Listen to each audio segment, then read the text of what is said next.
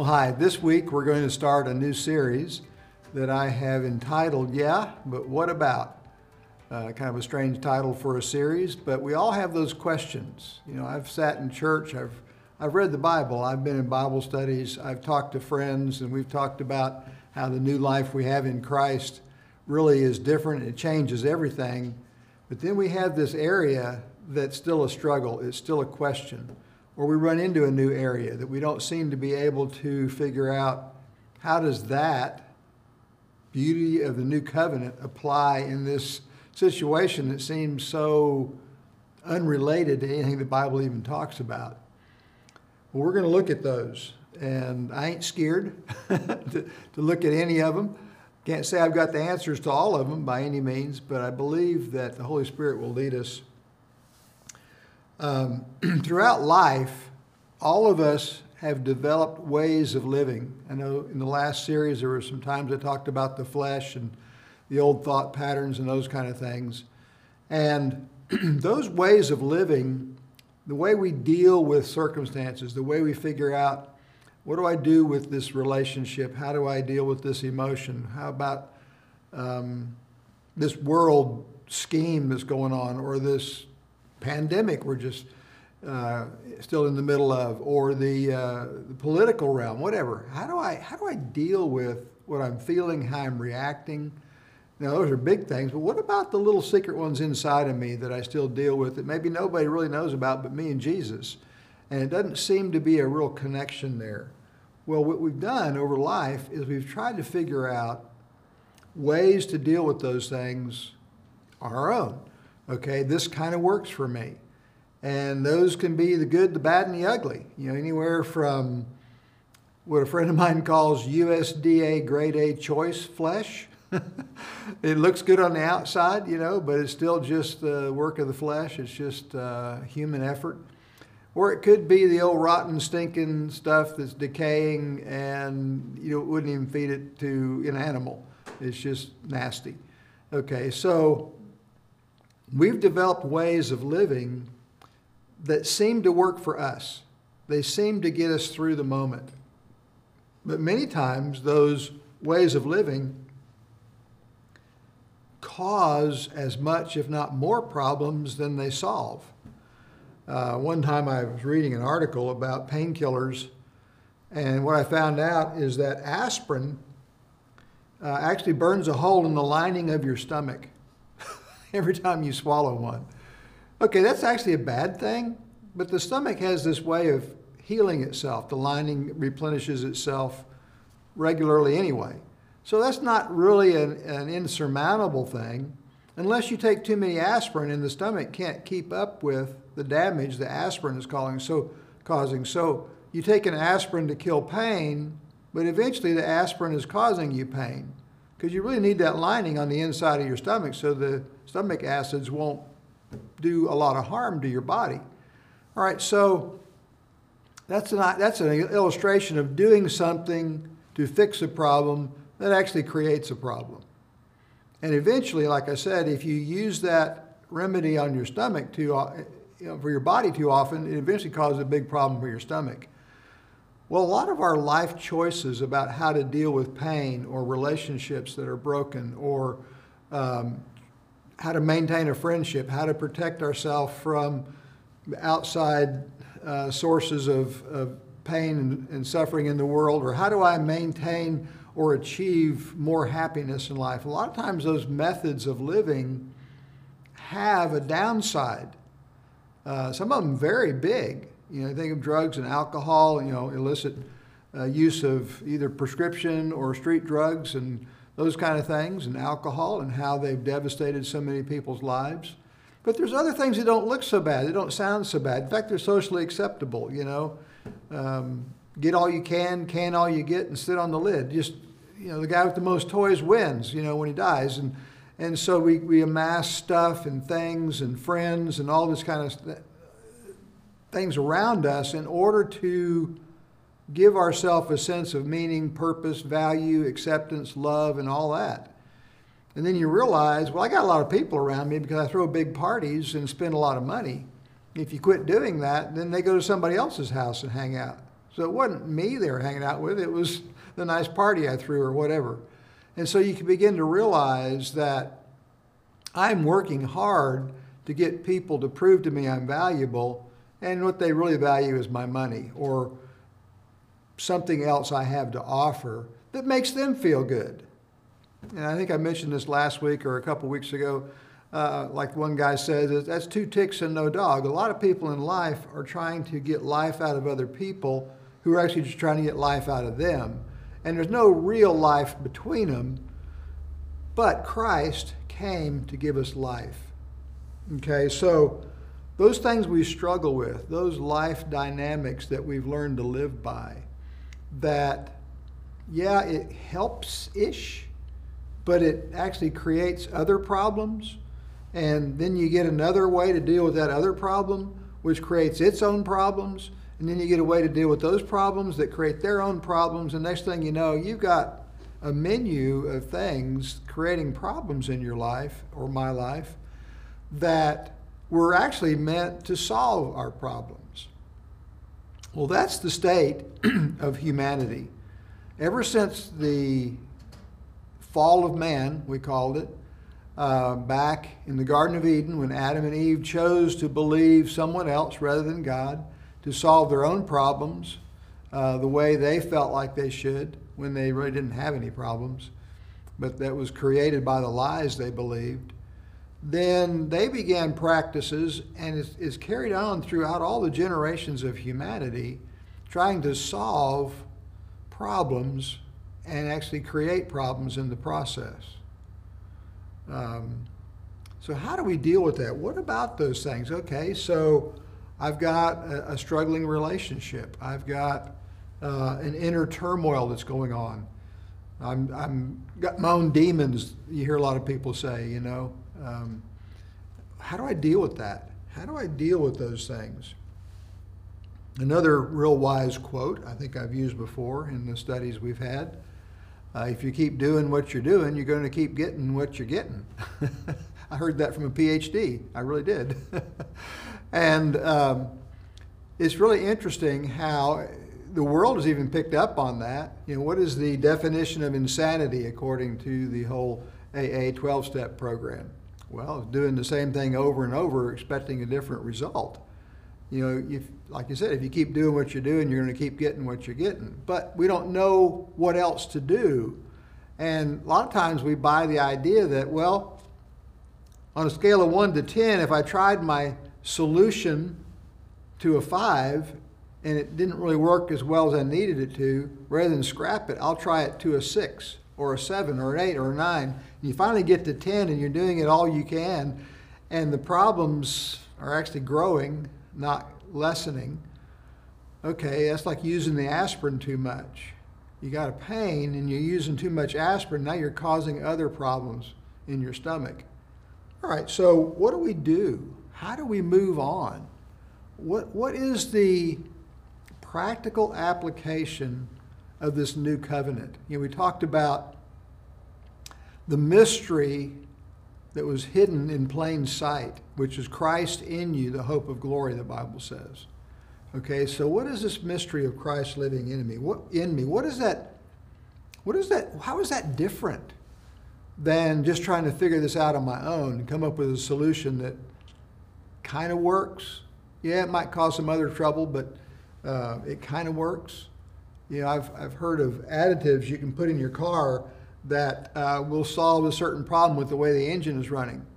And it does run a little bit better for a little while, but that additive may be causing other problems that the engine was not designed, because the engine was not designed to use that additive.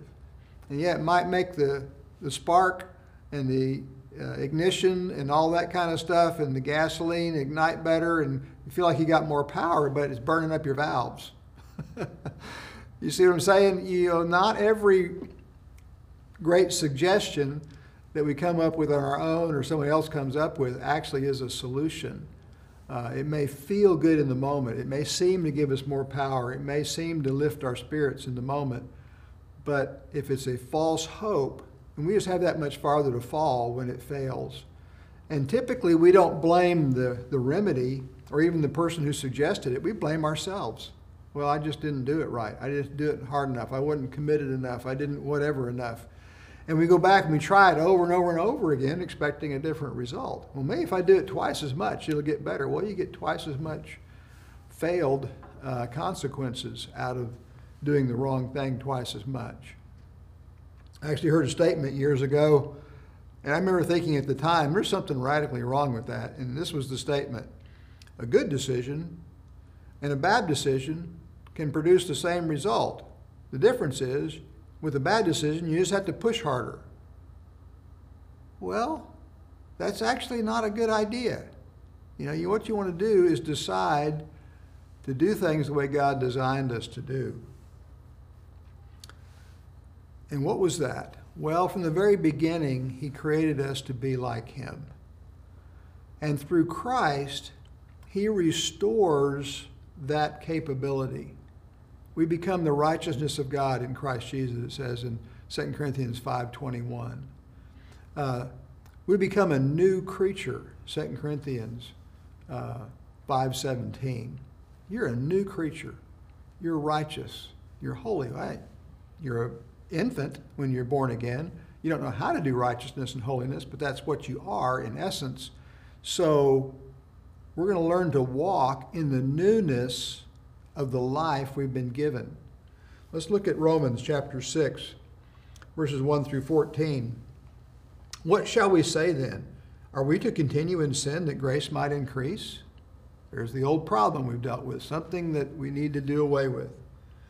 Can we just say, well, it doesn't matter if we sin because we got grace? Verse 2, may it never be. How shall we who have died to sin still live in it? Okay, well, that's a great idea, but how do you stop doing that? Verse 3, or do you not know that all of us who have been baptized into Christ have been baptized into his death? Therefore, we have been buried with him through baptism into death, in order that as Christ was raised from the dead through the glory of the Father, so we too might walk in the newness of life. He's given us a whole different deal, not methods of self-help and willpower, but the newness of life. Now, I realize that sounds really good, and it's actually very simple, but it's hard for us to see through the fog of the old ways of thinking and the old ways of doing and realize how free and simple this newness of life really is.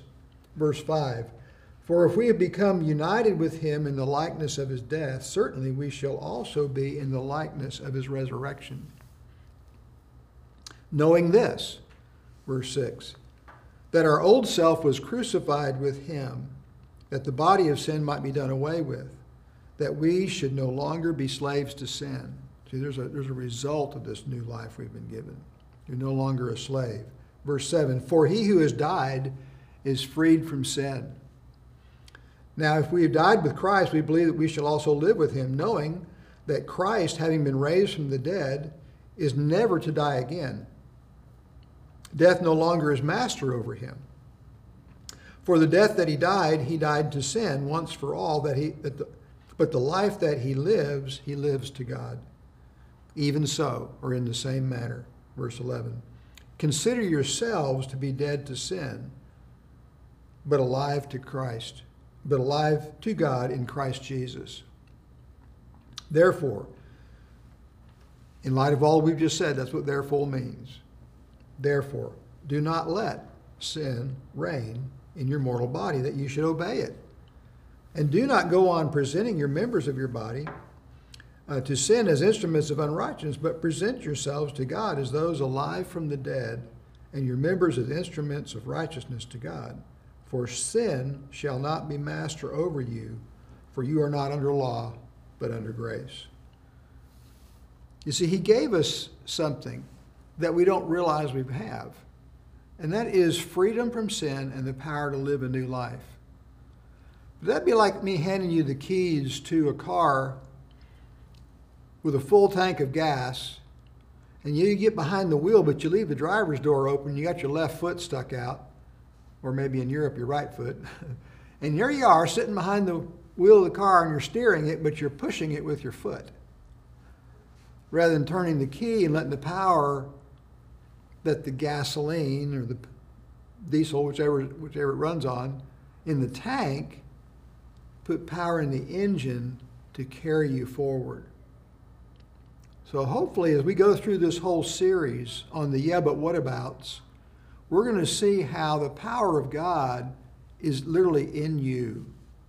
And we can access that power to deal with the things that seem to be obstacles in our path.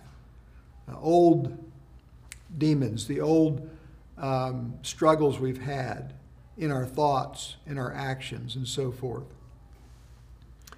You know, Acts 1:8 says, but you will receive power after the Holy Spirit comes upon you. Okay, who is he? He's God. You know, Father, Son, Holy Spirit. They are God. One God. 3 persons. Don't understand that? I don't think anybody actually does. But I think that we try to explain it. But in reality, it's just the truth. So when you received Christ, if indeed you have, God himself now lives inside of you. The tank is full of gas. And that power is not just so you can do any particular thing, but all the things that God created you to do. And what did he create you to do? He created you to bear his image. He created you to live life the way he lives life, so that when you live life, others see what he is like. Because that's actually what you are like as a child of God. You've been made and created and born again in his image. And the Bible says in Romans 8, 29 and 30, or 28 and 29, that we are being conformed to the image of Christ. And he's just like the Father and just like the Spirit. So they're in that together. It's a conspiracy on their part. They're in it together, and they're going to win. He that began a good work in you will bring it to completion. All right, so the ways we've learned to live life on planet Earth are sort of in one category. We could call that what the Bible does, the wisdom of the world. We could call it the flesh. The Bible calls it that. We could call it the system of the world, basically, that Satan has set up, being the god of this world. And all those would be correct. And see, the scripture even tells us that Satan parades around like an angel of light. So he's deceptive. He makes it look good. Nobody jumps into something that's going to destroy them because it looks really bad. Something about it looks really good, when in reality it's really bad. It's the wolf in sheep's clothing. It is not what it appears to be. The world system never gives you what it promises. It's really interesting. God always delivers on his promise, and it's always good. Satan promises a lot of things, and they're all good promises, but he never delivers. In fact, he gives you the exact opposite of what he promises. Do this, and you will be successful. And you do it with all your might. And in the end, you look back and say, ultimately, my life was a failure. Do this, and you'll be happy. And you look back and I was just tired or worn out or inner turmoil and depression. Do this, and people will love you. And you really realize they didn't love you. They just loved what you were doing. And they were using you. Okay, so the world system always produces the exact opposite of what it promises. It's not capable of producing the good and giving life that God has promised us and indeed gives us through Christ. And his indwelling presence, the Holy Spirit, who never leaves his children. He's not jumping in and out. He didn't get busy or have to run off and do something else once in a while. He doesn't get disgusted because he dealt with your sin completely at the cross. And he put it away as far as the east is from the west. So now, when we still dabble in the old ways, and we get caught in the old patterns, the flesh, and those kind of things, lovingly, he helps us grow to maturity and lay those things aside and live the new way, the newness of life. You know, Galatians 2:20 says, I am crucified with Christ. You know, I talked about here in Romans 6 about the death we died with him, and we were raised with him. Well, Galatians 2:20 says, I've been crucified with Christ. It's no longer I who live, but Christ lives in me. But the life I now live in the flesh, I live by faith in the Son of God who loved me and gave himself up for me. So there it is. I died with him, I was raised with him, and he loves me, and I'm learning to trust him day in and day out and respond in the situations where I find myself, with friends or enemies, with health or with sickness. It doesn't matter. Wherever I find myself, I'm responding to that circumstance by trusting him to lead me and guide me in that moment to respond the way he does. Again, we looked at this a few weeks back where the book of John records over and over again where Jesus said, the words that I speak, I do not speak of my own initiative. Or the deeds that I do, the things I do not do of my own initiative. Whatever the Father commanded me to do, that's what I do. Whatever I hear the Father saying, that's what I say. And so he actually gave us an example what it means to live the Christ life. And the Christ life is living life, trusting the Father that what he says and what he shows us and how he leads us is best for me and everybody else, even if it looks like it's not from the human perspective. Jesus faced that the night he was arrested. He looked at it and said, Father, if it be your will, let this cup pass from me. Nevertheless, not my will, but your will be done. So he realized, my Father says I need to go this way. It doesn't look like the best, but it is the best because he says it is. And I trust him. And guess what? It is the best for all of us. Well, that's where we're headed. We're going to look at various topics starting next week. And I hope you enjoy it as much as I am studying it and teaching it. And I will pray for us now, and we'll come back next time. Father, thank you for your goodness. Thank you that you never relent, that you're not making this up as you go. You really knew all these things before the foundation of the world, and you're guiding us into truth. You say you sent the Spirit of truth to guide us into truth, and the truth sets us free. And Father, we accept that freedom. We received it when we were born again in Christ. We're learning to live in it as we learn to trust you more and walk with you more consistently each day. We pray in Christ's name. Amen.